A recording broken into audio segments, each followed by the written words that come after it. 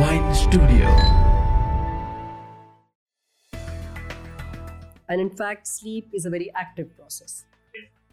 So there was this lot of research about this, and you're right, people felt that the person themselves does not realize I have a sleep problem.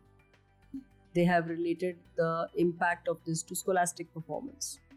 And the sleep duration and mortality has also been related. That the people who are short sleepers, they die faster. The people who are very long, more than 9 hours, also health is impacted, death.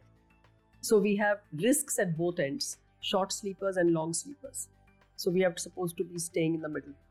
So that is when you sleep and you wake up without any alarm, and you wake up feeling rested and fresh, and you go through the day fresh. So that's one of the best ways to find out that how many hours of sleep do I need. One of the factors which worsens sleep is the worry about sleep. So we call it a perpetuating factor. From Wine Studio, you are listening to The Inspiring Talk, a show where I bring the conversations with today's most successful and inspiring personalities to help you take your life, business, and career to the next level.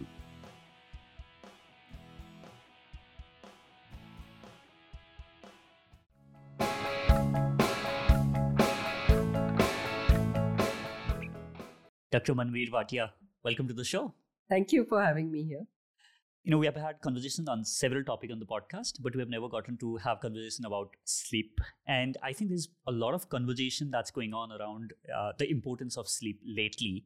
While a lot of people see sleeping is less productive of a job, like, hey, you got to be working all the time. So let's begin by talking about why do we need to sleep? So I think a very important question and an apt question to start with. If you were to just think about life, and we spend about 1/3 of our lifespan, and that's because of you think that we spend about 7 to 8 hours out of the 24 hours in sleep. So it must have a purpose. So this purpose is, with the advent of science and discoveries and all the gadgets that we have at our disposal now, it's still being unraveled. So it's undergone a lot of changes. Let's say in the 50s, it was almost thought that sleep is a very passive process. You go to sleep, the brain shuts down, body shuts down, and you wake up. That's in total contrast to what we see now. And in fact, sleep is a very active process. When we say active, that means lots of things are happening in the body and the brain in those time that we are sleeping.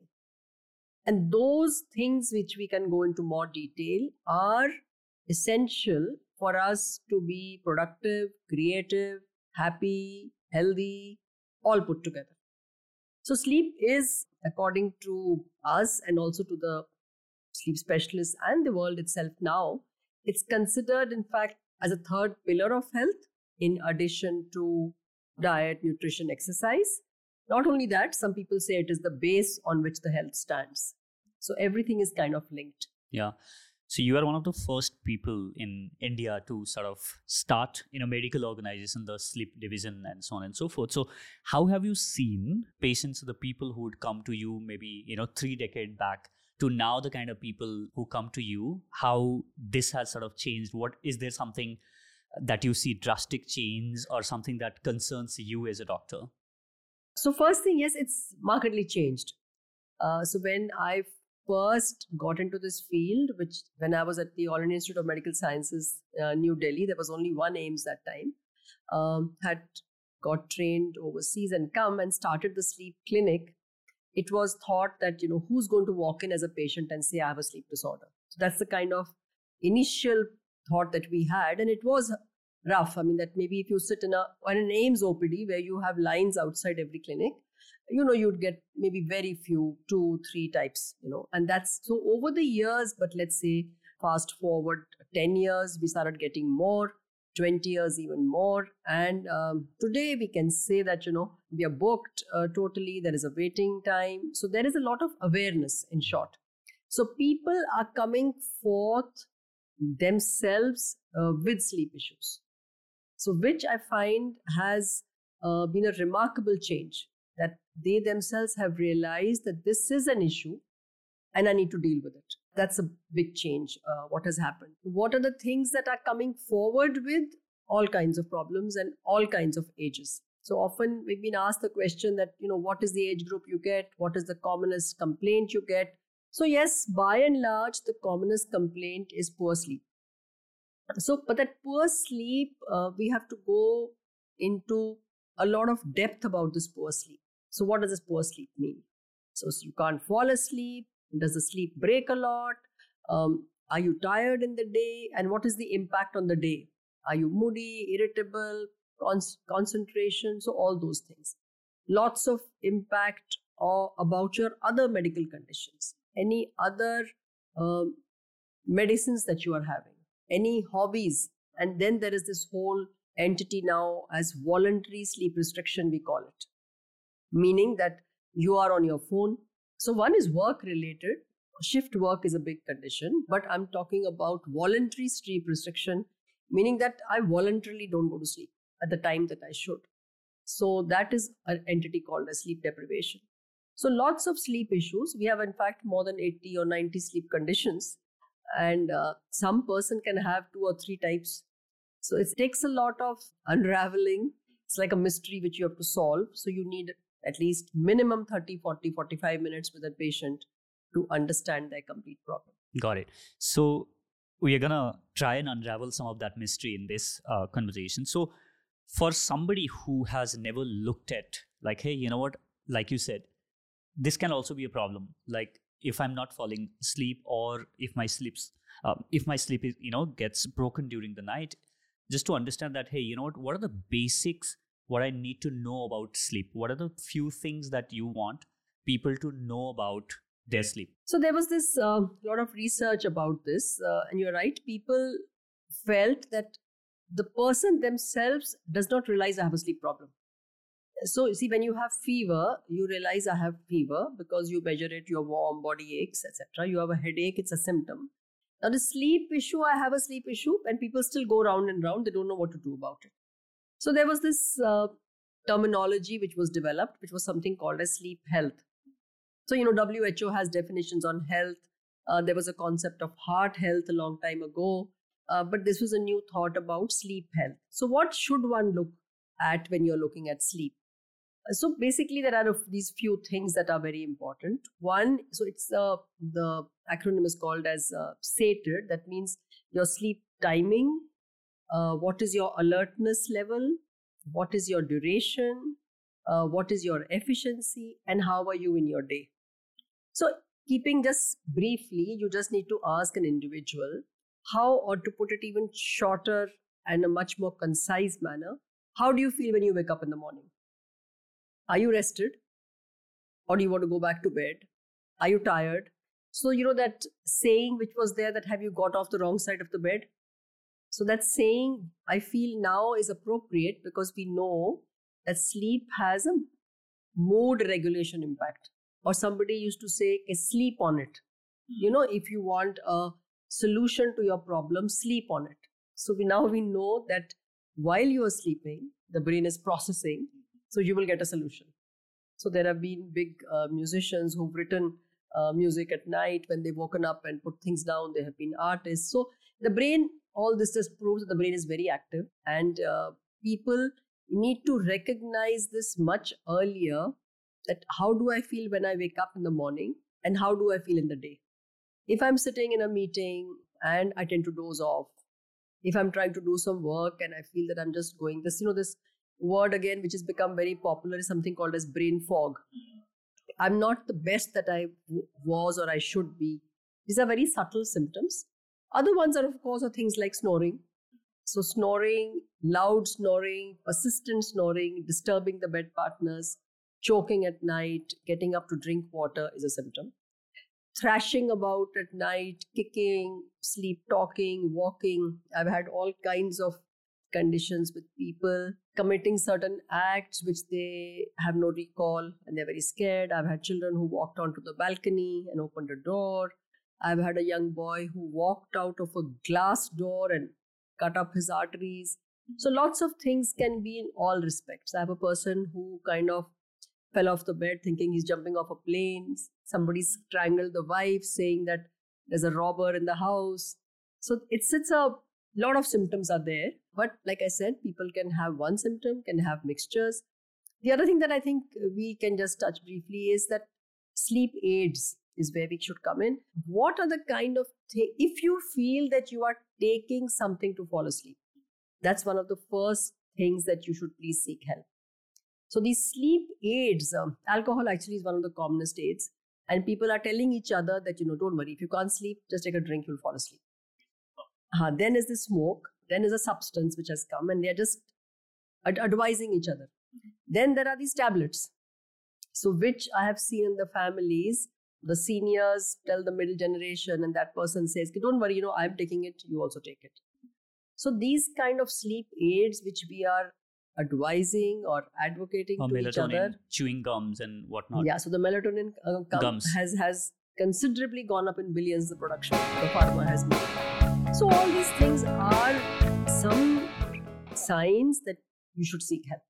Got it. So let's get to the understanding of the role of, now that we're talking about melatonin, let's understand what that is, and you can maybe then touch upon why people are being sort of marketed that, oh, you know what, you need to start taking melatonin before somebody just pop in that pill or a chewing gum, whatever that is, right? Is there a way that they can try and do something at their home, or try and take charge of the melatonin? Maybe you can share what that is in the first place for the people who don't know, and then maybe we can get into the details of it. To understand this, we need to get a little background about what really controls sleep. So what makes us sleep, and the other way is what makes us stay awake in the day. So there are these two big systems which are in our body and which they are synchronized. That means they work together. One is a circadian system. In fact, they did win the Nobel Prize a few years ago on this. So it's an interesting concept that the circadian system functions on the circadian, there's a clock. So by simply we tell my same patients, I tell them that there is a master clock in the brain, but there are millions of clocks in all your body. So that master clock controls all the body clocks. And this master clock is regulated or controlled by the light outside. These are words which are called as Zeitgebers, but light, your drive for food, etc., they're all Zeitgebers. So they control your master clock. Now, that means when the light goes off, it sends a message to the brain that the night has come. So the hormone called melatonin is secreted, which helps you fall asleep. It helps you to stay asleep. And then the melatonin dips after the middle of the night, and then you wake up. So that's the cycle of the melatonin. Now then a second system is called as a sleep drive system. That's an inert or an innate biological system. That means the longer you stay awake, the sleep drive builds up. So it's something akin to your hunger system. So if I stay fasting for very long, I'm more hungry then, and you will tend to eat more. So similarly, if you stay awake for longer, the sleep drive is built up. So if you were to again go back onto the day and night, if you stay awake through the whole day, let's say whatever 7, 8 a.m. to whatever 10 p.m., that many hours, the drive is building up, and that chemical is called adenosine. So it builds up. So melatonin starts coming, adenosine comes, they both come together and you fall asleep. Now let's see what can disrupt these two. So melatonin, the big disruptor is the light. So the gadgets that we use, whether now there are a lot of these goggles and glasses and blue blockers and this and that, but that light will suppress your melatonin and tells your brain that it is day. It's not night yet. It's not night yet. So you please carry on increasing or enhancing your day time. The caffeine that you take blocks your adenosine. So you say, okay, that's again day. So then you have pushed your night later and later. So this is what we call as a delayed sleep syndrome or a delayed sleep phase. I saw the person yesterday. So they start at 1, 2, 3, 4. Now he's sleeping at 5 in the morning. And it's a routine. So 5 and they get up at noon. So you can imagine the impact on your health. So this is how we pushed it. Now, what is the adverse effect about the day chemicals? So the day chemicals, so actually body is more like a chemical factory, we say, that some chemicals are coming on, some are shutting off. It's like an internal process, but we've started messing with it. And that's where the health is going. So the people who are circadian biologists, they feel that the root cause of all health issues is that we've messed up our day and night cycles. So this is only two chemicals I've talked about. We have day chemicals like cortisol, which everybody understands, cortisol and stress hormone. So that's supposed to peak in the morning because you get up, you get that shot of whatever your cortisol shot, you have noradrenaline, you have histamine, you have dopamine, you have serotonin. They make you feel very good, very happy, very content, and you go through the day. Now, at night, they're supposed to get less. But if you are awake at night, you are continuously pushing that cortisol and adrenaline. Plus, if we are doing the work, like taking work at 9 p.m. and there's some firefighting happens, all of a sudden your stress cortisol is very high. So it's spiking. So this will result in raised blood pressure, raised blood sugars, increased chances of having cardiac events. It's like a mega stress inflammatory response going on. So there's so much talk now about inflammation and health. There is food. They say, please take anti-inflammatory diet. Please do this, cut the inflammation. But our habits, we are increasing the inflammation. So what I could get from what you've just shared is try and get into the cycle. Try and follow the cycle of the sun. The easiest way to track this is... So with the advent of lights, in fact, some biologists say that the light discovery is the one which disrupted the sleep, and then came the internet, and then that's where it's gone. We're not telling people that please go to bed by sunset, that is 7, 8 p.m. You can do an hour or two later, maybe something, but that's what it should be like. Okay, so I'm going to quote a study here, and I want you to share on what are some of the worst case scenarios that you have seen when it comes to sleep deprivation, or when people have on a sustained period of time slept lesser than they should actually. And I have another interesting question which I'll ask after this. So Matthew Walker, one of the I know him. Yeah. So sleep research, he said that there is a research that happens every year twice, where which is called is daylight saving, which is like just 1 hour, cutting down 1 hour daylight. And during that time, people are sleeping less. And because of which, there was 24% increase in heart attacks. And when they gain an extra hour of sleep, there is 21% decrease in heart attacks. So, this was shocking to me. So, in addition to this, there are now other numerous studies as well. Especially, they have shown studies in high school teens that when there is sleep deprivation, the accident rate is much higher those days. So the motor vehicle accident. Then they have also related this to substance abuse. They have related the impact of this to scholastic performance. And the sleep duration and mortality has also been related. That the people who are short sleepers, they die faster. The people who are very long, more than 9 hours, also health is impacted, death. So the two major impacts are morbidity, we call illness, and mortality is death. Okay, hang in there. So you're saying the people who sleep more than 9 hours is also not good. Okay. So it's a U-shaped curve. Why is that? So we have risks at both ends, short sleepers and long sleepers. So we are supposed to be staying in the middle. Which is 7 to 9, 8. Which is 7 to 8, 8.5 for adults. So we have different for children, different for elderly, but roughly adults is 7 to 8.5. What are some of the effects that you have seen in people who have ignored sleep for a longer duration of time? So if we kind of put the sleep, I talked about some symptoms, but if you put them broadly into categories, so first symptom is that I can't sleep. So those people I have seen that they have developed severe depression, severe anxiety, almost to the point of suicidal tendencies. So, but having said that, let's go back a bit and say that the mental health and sleep are very closely related, and they have what is called as a bidirectional relationship. Meaning that if the sleep is not good, you are at risk to develop depression and anxiety. In fact, 30 to 40% can.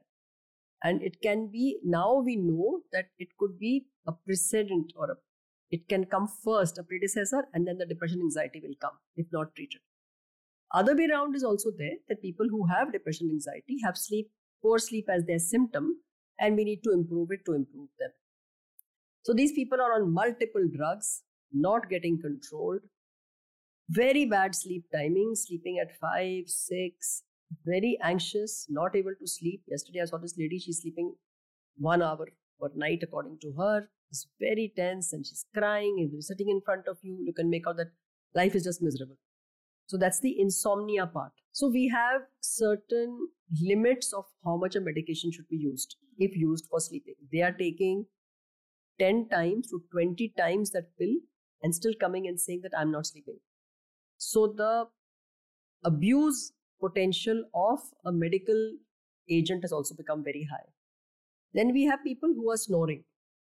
So if you are snoring with this gasping, choking, this condition called as sleep apnea, they've had a stroke, they could have had a cardiac event, they've had stents, a heart can give up and cause cardiomyopathy. But all that has got missed because sleep apnea was not treated. Now they will come and say, yes, that was a possibility. And the bigger worry now is this entity called dementia. So sleep is very important for memory processing, memory formation, and cleaning of the brain. It's like a housekeeping which happens. So if we do not allow sleep or a good sleep, we are at risk for memory issues. So that's again another issue. So we've seen these. Some I've told you the worst scenarios that I can remember are these scary things where you can harm yourself.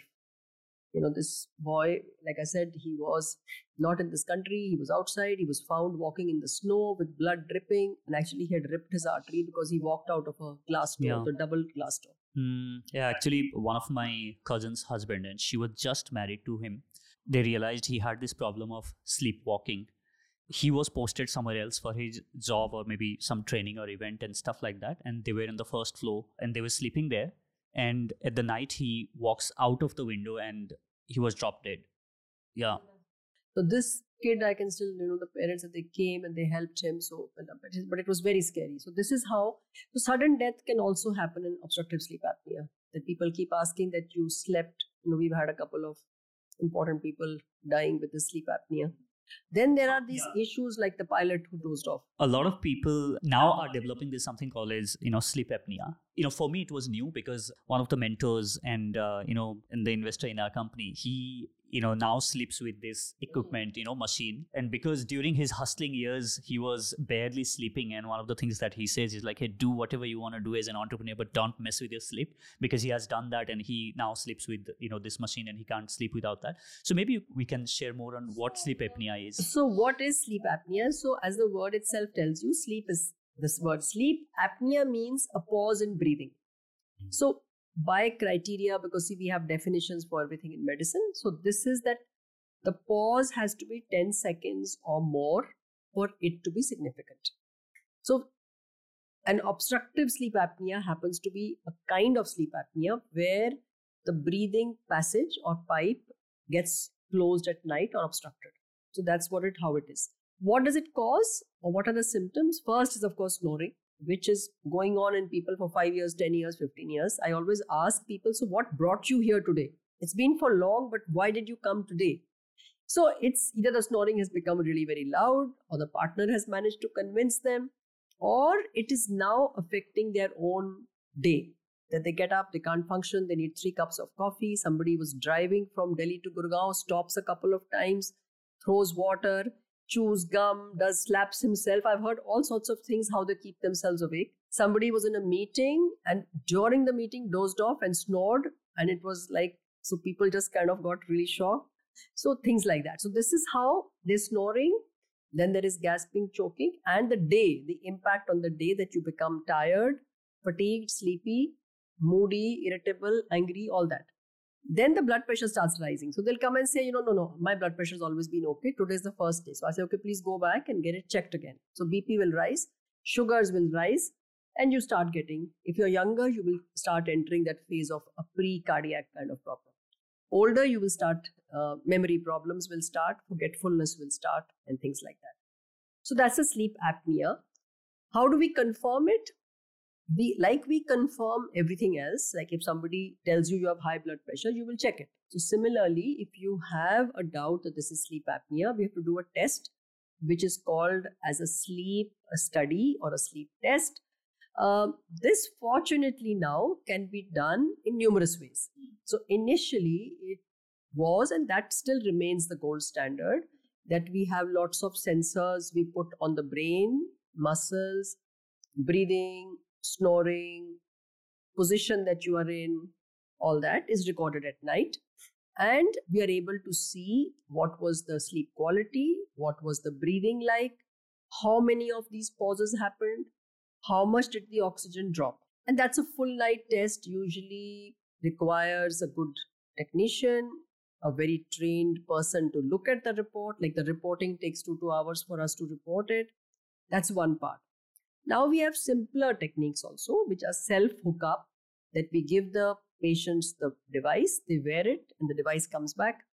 Now we have something like a ring also that people can wear and send it back. So it depends how much depth you are studying, what is the individual, and we have different ways in short of doing a sleep study. Got it. Yeah. You mentioned about, people forgetting things or memory being affected after sleep. And there is a very popular story of this guy called, Randy Gartner. I think it was in 1960s when he was just 17 years old. And he said, I'm going to break the, world record by being the guy who's staying awake. And he ends up not sleeping for 11 days. And, right after that, he was made to do some very simple mathematical calculation where he was to just subtract 7 every time from 100 and go back to 0. And he stops at 65. And he couldn't, figure anything out. And on the short term, everybody said that, there's no problem of him not sleeping. And there's absolutely no problem. After 11 days, he went on for 14 hours sleep, and then after that he slept for another 10 hours, and then the regular thing happened. And later on he developed sleep apnea, and he said, I can't sleep anymore now. I was listening to him share his story on one of the podcasts, and he said, I think this is my karma coming back and saying that you did that stunt when you were 17, now for the rest of your life you can't sleep, which was very, very interesting. Now, one of the things that I often hear, and mostly from the people who are, I'm sure you must have heard things like Prime Minister Modi saying that, just sleep for 4 hours, or maybe a lot of, yogic practitioners saying that, I can function with just like 4 to 5 hours. And even some of these people actually have said, I don't want to waste very important part of my life just sleeping, and this is, some popular guru, where millions of people follow. Is it possible for people to absolutely function perfectly by sleeping 4 to 6 hours? So, we actually are a little skeptical about this and don't want people to follow this to the T, because firstly, we have no objective data that really in 24 hours, how many hours sleep is there. So if you're in meditation and if you're doing some of these kriyas, you may enter into a light stage of sleep and come out. So whether there are little chunks happening through the day, we don't know. That's one part. Second, everybody has private lives. So are you taking some nap somewhere else, in a car, in a plane, 10 minutes? We don't know. That's one part. But assume that, okay, there are some people who are functioning well on these 4, 5. So again, for this, we have a graph, like a U-shaped thing again. Let's say that majority, by majority, I mean that almost 80, 85, 90% of people are going to be in this middle range who need 7 to 8.5. So there are a very small fraction, and that fraction is maybe less than 5%, who need less than 6 hours.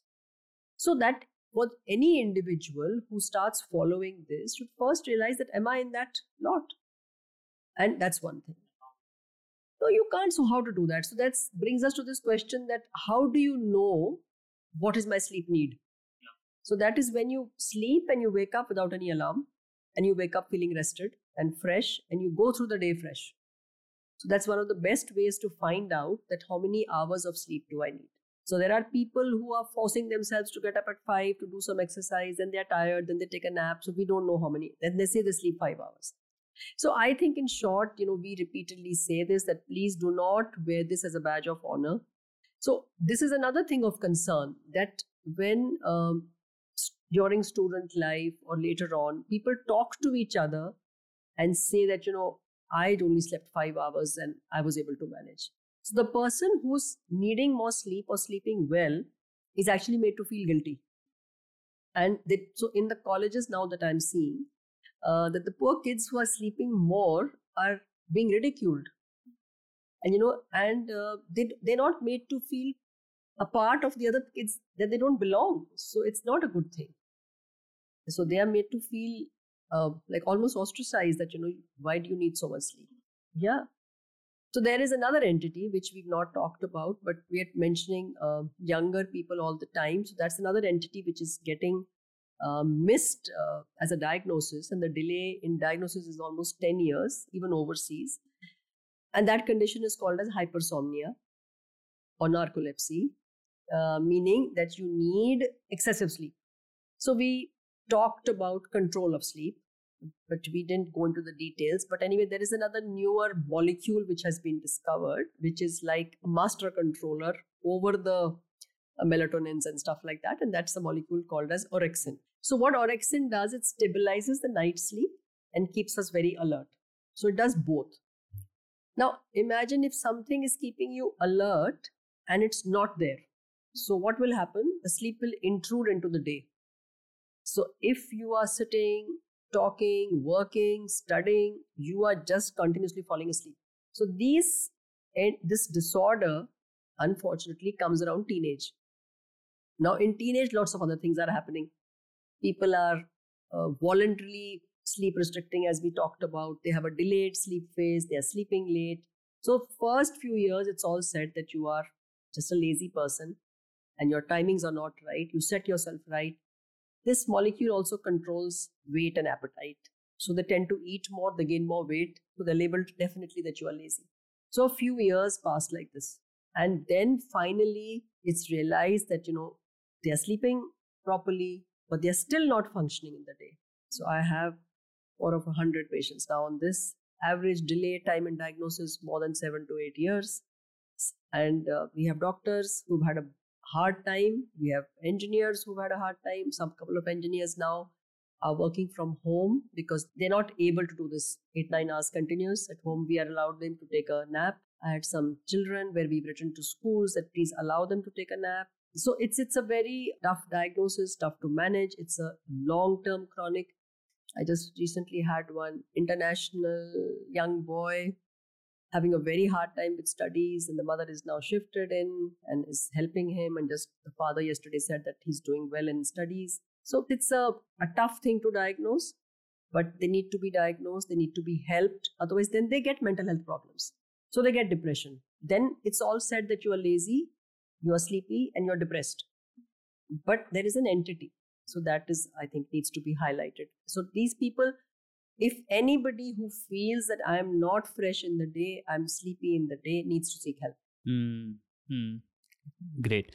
In the world of the whole, information around the productivity, one of the things that is very strongly sort of put forth is afternoon naps.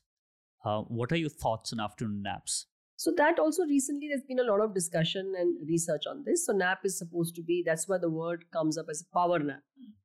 So these and people have proven that you take this short nap, you are more productive and there's a fresh spark to the day. So the nap is good, number one. The issue is the duration of nap, the timing of nap. So duration, we want 10, 15, 20 minutes. Why? Because, you will enter after that into deep sleep. And when you wake up from deep sleep, there is an entity called as sleep drunkenness. That you are very wobbly, you are very shaky, there is brain fog, so you don't feel good. So if you're taking that nap to feel good, then that impact is lost. So stage 2, when you get out of sleep, you are very much brighter. So the shorter the nap. Second is the timing. So we need this nap, it should be like middle of the day naps, like 2 to 33. So if you take this nap at 6 p.m., 5 p.m., it will interfere with your night sleep. So I think keeping in mind those two conditions, and there are people who are getting up like 4:35. From them, the day till 10, 11 is too long. Then they can take a short nap, 10, 15 minutes in the middle of the day. You mentioned about adenosine and, yeah, right. So how the receptor for adenosine and caffeine is pretty much the same, right? So if you put in caffeine in there, then it impacts with your sleep, like you mentioned. So what's your thought about like coffee intake? Because I see a lot of people, one of the things that I have sort of said that if I want to have coffee, I have to have it before 12 or 1 p.m. I don't want to have it after, because it have an impact for almost 6 hours. So caffeine, whether it is coffee, whether it is tea, whether it is chocolate, whether it is ice cream, colas, they all have caffeine. So the half-life of caffeine, that means half-life meaning that half of it is gone from your body in almost 6 to 7 hours. That means the rest is lingering. So if you have a sleep issue and you realize that your body is sensitive, then yes, we please tell people, please finish it off before 12 noon. So that's also, now we know strange a bit that all this, like we said, acts on that receptor. Now these receptors are different in different people, and the reaction to the caffeine is also different. So some people will tell us that, I take a cup of coffee and I'm able to fall asleep. So that's okay, that works for them.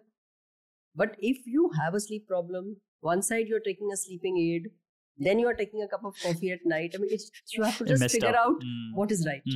Yeah. A little bit more logic is needed. Yeah. You also mentioned about, the breaking up the sleep and stuff like that. So now let's move a little toward first solution part of this, right? How can I try and fix, how can I create an environment where I can get the best sleep, and we can get into, details there. But so let's understand like what are these. So one of the things that, I don't remember, maybe a couple of years back, I read this where it said that there is a cycle of certain minutes that keeps on going, for your sleep. So if you wake in between the cycle, so can you help us understand what that cycle is and how long that one cycle runs for? So when we sleep and when we wake up, we are not in one state. So we go through these different stages, as it's called. So what do these stages mean? So there is two major stages. One is called as a rapid eye movement. It's called rapid eye movement because the eyes were seen to move very rapidly by the first researcher who described it. He was happened to be, and he was monitoring, and he said, oh, the person is sleeping, but the eyes are moving very fast.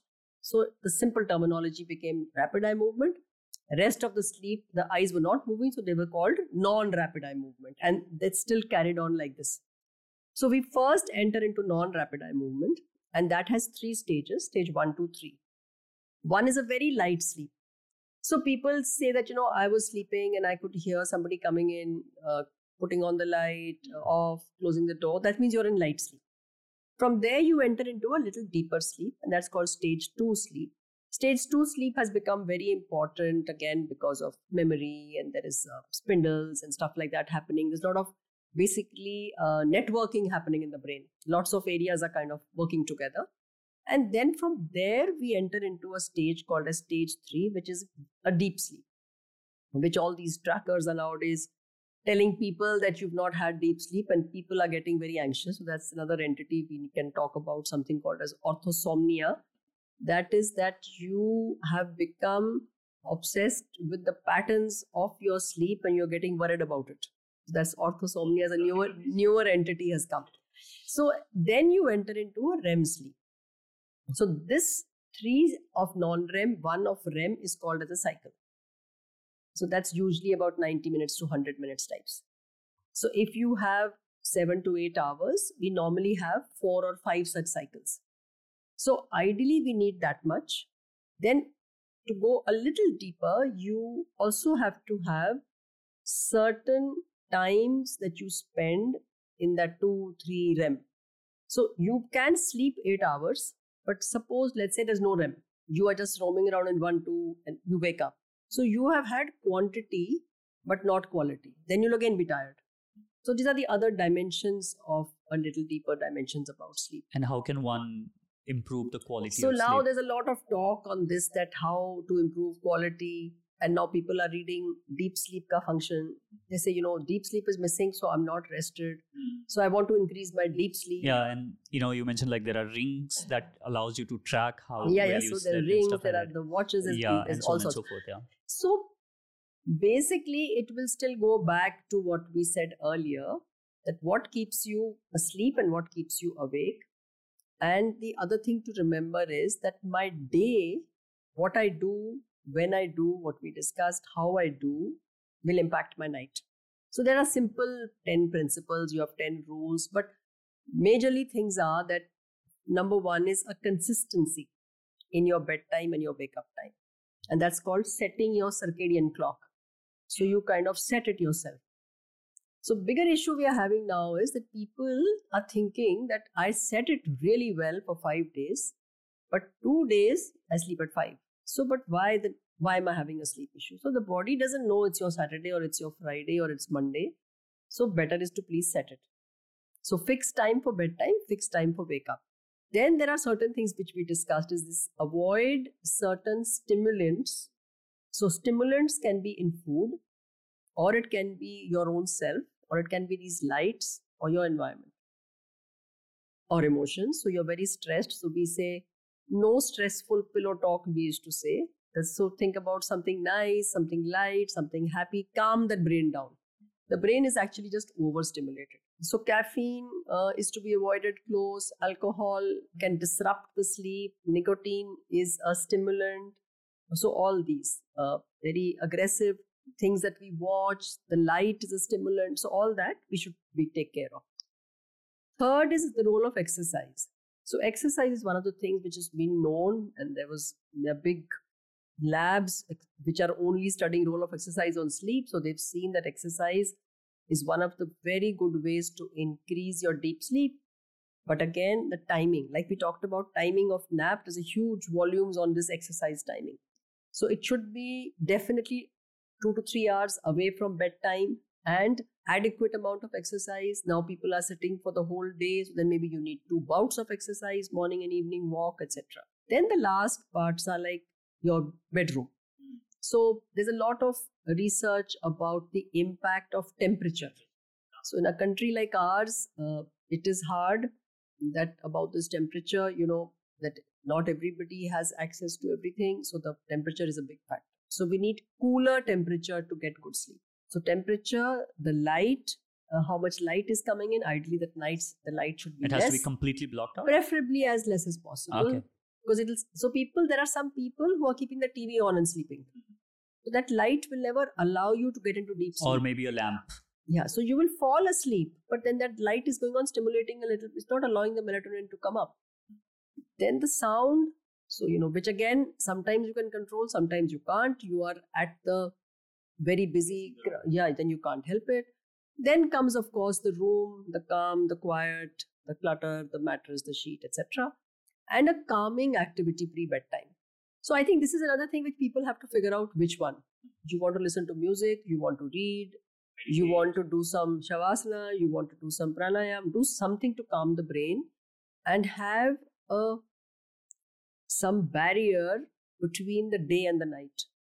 So there is no transition. They just, you are doing something, you switch off the light, you lie down, you say, I can't sleep. And the brain won't shut down. It's not a computer that you shut the desktop off or the laptop I think that's off. a very interesting, important insight here. Yeah. So we need a transition phase. They just calm yourself down. I think that's missing a lot, right? So we are on computer, we shut it down and like, okay, I want to go to sleep. And then you try and fall asleep, then you can't. Yeah. Then you take a sleep aid. So every day I'm facing this, that people are saying that, I'm lying down, but I'm not able to sleep. So I'm not able to sleep. So then I have to get up, then I have to take a tablet or I take another drink.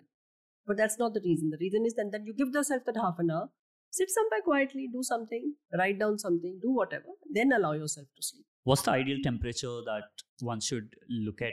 So they're saying it's about 20-21 degrees centigrade types. Mm-hmm. So you need like a colder. Cooler. What's the logic there? It stimulates and it's better for the certain areas of the brain, which are the sleep generators. So these experiments have been done in mice and they've cooled them and things like that at different temperatures. And they found at that temperature, that preoptic area where the sleep hormones come out, it works well best. And that works for the tropical country like ours as well? It works everywhere. That's the ideal temperature. But it's how much we can get it is what, and how everybody can avail of it is a big issue. So what are the things that parents who might be listening to this should know about getting sleep for their kids? So I think important thing to also know is what is the sleep requirement according to age. So we talked about the adults.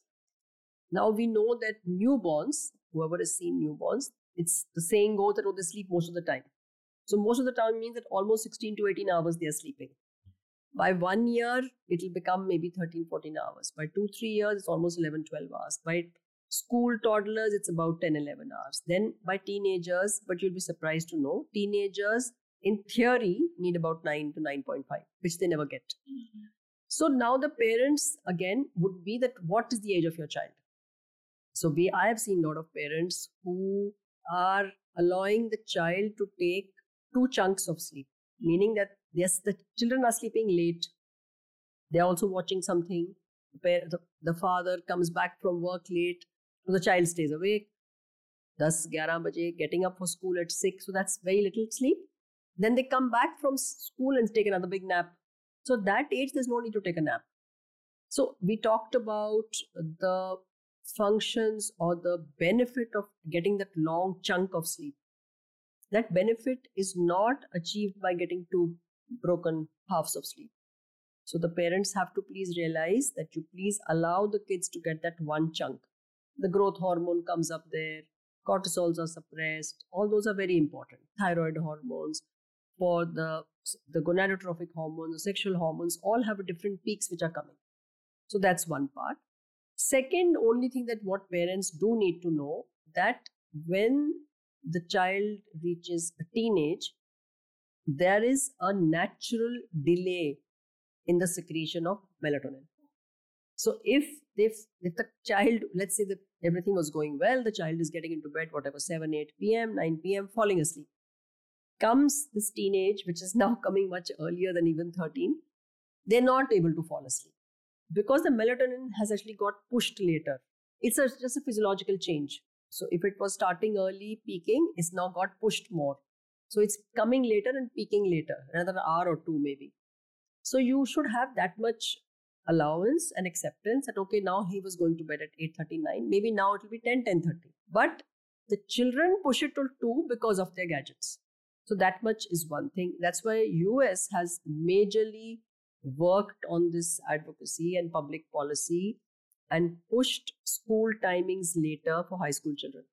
Many states have done it, and they find accidents are less, scholastic performance is better, substance abuse is less, moods are better, depression is less. So they are on this big move that for high school, please push the timing later so that kids can get some good sleep. Then, of course, the other thing, so this is sleep health. So there are 2 entities which we've been discussing. One is just general sleep health and one is sleep disorders. So we have to keep both in parallel. The parents should also be very quick to recognize, does my child have a sleep disorder? So one, if the child is genuinely not able to fall asleep till 3, 4, maybe then that's a delayed sleep phase. So we need to work. If the child has a very restless sleep, is snoring, sitting up, coughing, very frequent respiratory infections, maybe the child has got child sleep apnea. So we have child sleep apnea. The child is getting up at night, walking, having some kind of abnormal movements, maybe having fits in sleep, maybe having something else. Then we come across this entity that the reports are coming that the child comes to school and sleeps off and, is not able to stay awake, continuously puts the head down. Child's grades start dropping, has become very aggressive, fights a lot. So all these parents should not just say, koi baat nahi, this will get okay. So take early cognizance and early help. Then things will get better. And for the people who are, growing in the age, like people who get to a little older and, does this sleep like naturally sort of shortens? Yeah, like when aging happens in the body, like every organ goes through a change. So the brain also changes. So the cells where these chemicals are generated or released for sleep change. So in elderly, like say above 80 or 75, 80, sleep quality will be much poorer. Sleep duration will be much less. So I have people who are 80 wanting to sleep that I'm not able to get that deep sleep. So then we have to educate and share that you may not get such good sleep. But to get that good sleep, don't take a sleeping pill. So that's part of this therapy called as cognitive behavioral therapy. That CBT. So CBT basically stands for this, that you make them aware or educate them about the sleep, make them understand what are the factors which are worsening, then suggest personalized remedy for them. Great. So for me, I'd like to believe that I've never had problem with sleep. I tend not to wake up during the night, and so on and so forth. And still, I try to control my environment as much as I can.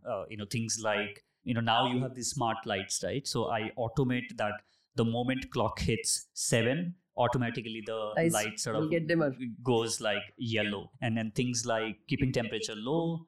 And my recent discovery, which I absolutely love, is eye mask.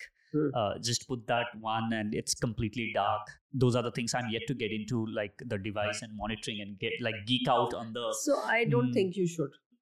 So we're telling people, please stay away from them.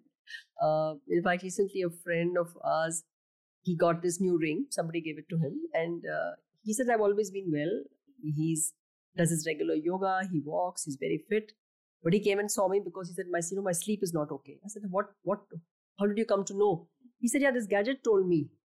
And because the gadget told him, he actually developed this thing, thought that my sleep is not okay, and he got really worried about it. And then I had to do a proper sleep study, a counseling, and I said, see, your sleep is okay, please keep that. And now he took out the ring, the gadget, and he's much better.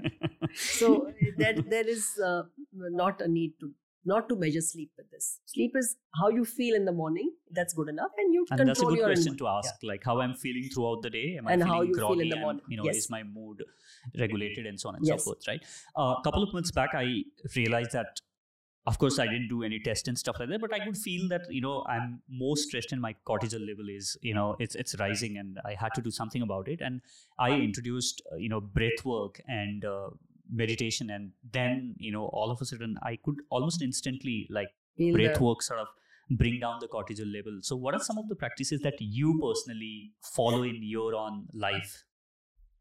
So coming to this breath work, I'll tell you. So we did a research with the IIT boys sometime back with the biomedical group, the impact of a couple of these pranayam, om chanting, and objectively it was seen that your heart rate variability, it's called, it kind of really comes down. So there are two systems in our body, sympathetic and parasympathetic. So we are all in a very high sympathetic mode. So we need to get into the parasympathetic at some time. So this pranayam actually does that. So my practices are, I know a lot of my patients, first thing they ask me, are you sleeping well? So some days if I don't, I start thinking that maybe I'm going down that path. And it is a very scary thought. So I try to stay away from that thought, because one of the factors which worsens sleep is a worry about sleep. So we call it a perpetuating factor, which is the big model that we work on. But I think basically, like you said, fortunately, I've also been fortunate that it's okay so far.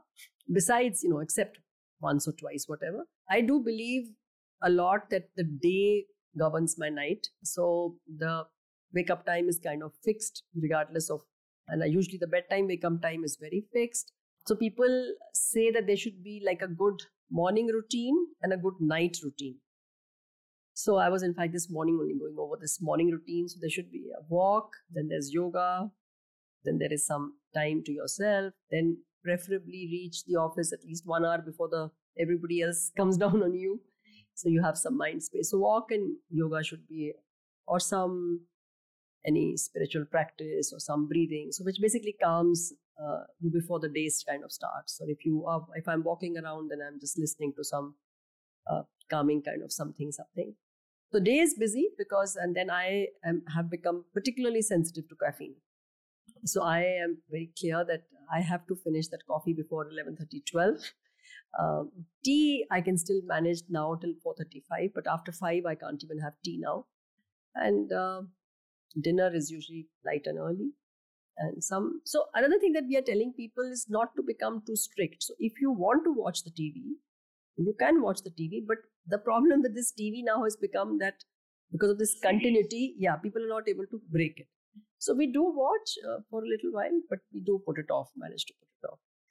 And I don't really much like the very late night stuff. Because if the wake up time is fixed, then your body doesn't, and your working hours are, and we need in our line and profession to be very attentive and enthusiastic and supportive and empathetic through the day. So you have to have that function happen well at night, then only you will be good in the day. So I think, so fortunately, it's been okay. Unless then, like you have a presentation and if I have to travel, then you think that it's once in a while and it'll go away. So usually I also do a evening walk after work, because then you prefer to do it in two lots. Awesome. Any last sleeping hacks that you want to share to, other than what we have already discussed, to somebody who is listening to this? And maybe if somebody is really struggling with their sleep, where should they begin? Maybe, should they try and create this environment and things that we said in the first place, and then seek professional help, or maybe just consult and do this as well parallelly? Yeah. Yeah, I think I would I say my mission has almost become to create awareness about sleep health. And so that is, and I'm glad we have people like you who are helping us do that to reach a larger audience. One is, I'm also happy that over the years, it's getting recognition, that it's due, a lot of recognition. So they say it's a few billion-dollar industry, apparently, for the sleep coming up. So for people, I think it's important just to take a look into your own self and see how do you feel in the morning and how do you feel in the day. And I think that will give people just a little bit of time to think. See, we are also becoming what are called as doers. We've stopped thinking, we've stopped sitting. In fact, there's a very interesting article which came that when do you think we are most productive or creative? Is when we are thinking, planning, or when you're sitting by yourself, doing nothing. So it's actually when you're doing nothing. So there is a network in the brain which comes up, which is called as default mode network, which actually goes to a real height if you're sitting by yourself and just not doing something. So in other words, just think how you feel. And about the hack, see, another thing that you remember is that each individual is very unique. So when I see a couple, one will say, that person puts their head on the pillow and sleeps, and I am not sleeping, and I'm more angry because the other one is gone to sleep. So each one is made very differently. Somebody has coffee, somebody doesn't have, whatever. Think what you are, what works for you. But remember that the day impacts your night. So don't start harping about the night if you've done nothing in the day about it. So day you have to be active, be happy, but about how to make your environment and focus. Yes, always first there are these self-help techniques. You figure out where am I going wrong. You make this checklist of yours. We have a concept called a sleep diary, which is available on my website also, that then you know what happens. But if you feel that I am struggling, I have done everything and it's not working out, please do not delay for too long. And do not take advice from people who are not authorities and not from each other, definitely. Then seek help. See, like I tell people, if you have 102 fever, how long will you sit with 102 fever or 100 fever? 2-3 days, you'll take a paracetamol, then you'll meet somebody. So similarly, do not neglect it for too long. Meet early and resolve it early so that the day can be much better and you can be more healthier. Absolutely. Thank you so much for taking this time out and helping us understand about the sleep. And I think, we have pretty much covered, a lot of things in this. And I think, this can be a great thought starter for somebody, who have never looked at their sleep and who have never bothered about like, hey, it's just part of my life. And maybe there's something else that I need to fix. That's why I'm feeling groggy and whatnot. But I think, now somebody who's listening to this, they can go down their own rabbit hole and, do a lot of research and study. And one thing that I want to acknowledge in this conversation is for everything that you are doing to, champion this here in India, because I think you are one of those people who, not like very recently like everyone else, right? You've been doing this for decades now. We've been talking about this and, deep into this ecosystem. So thank you so much for everything that you are doing and also, sharing your wisdom with our audience. It has been one great conversation. Thank you so much. Thank you. Nice to talk to you.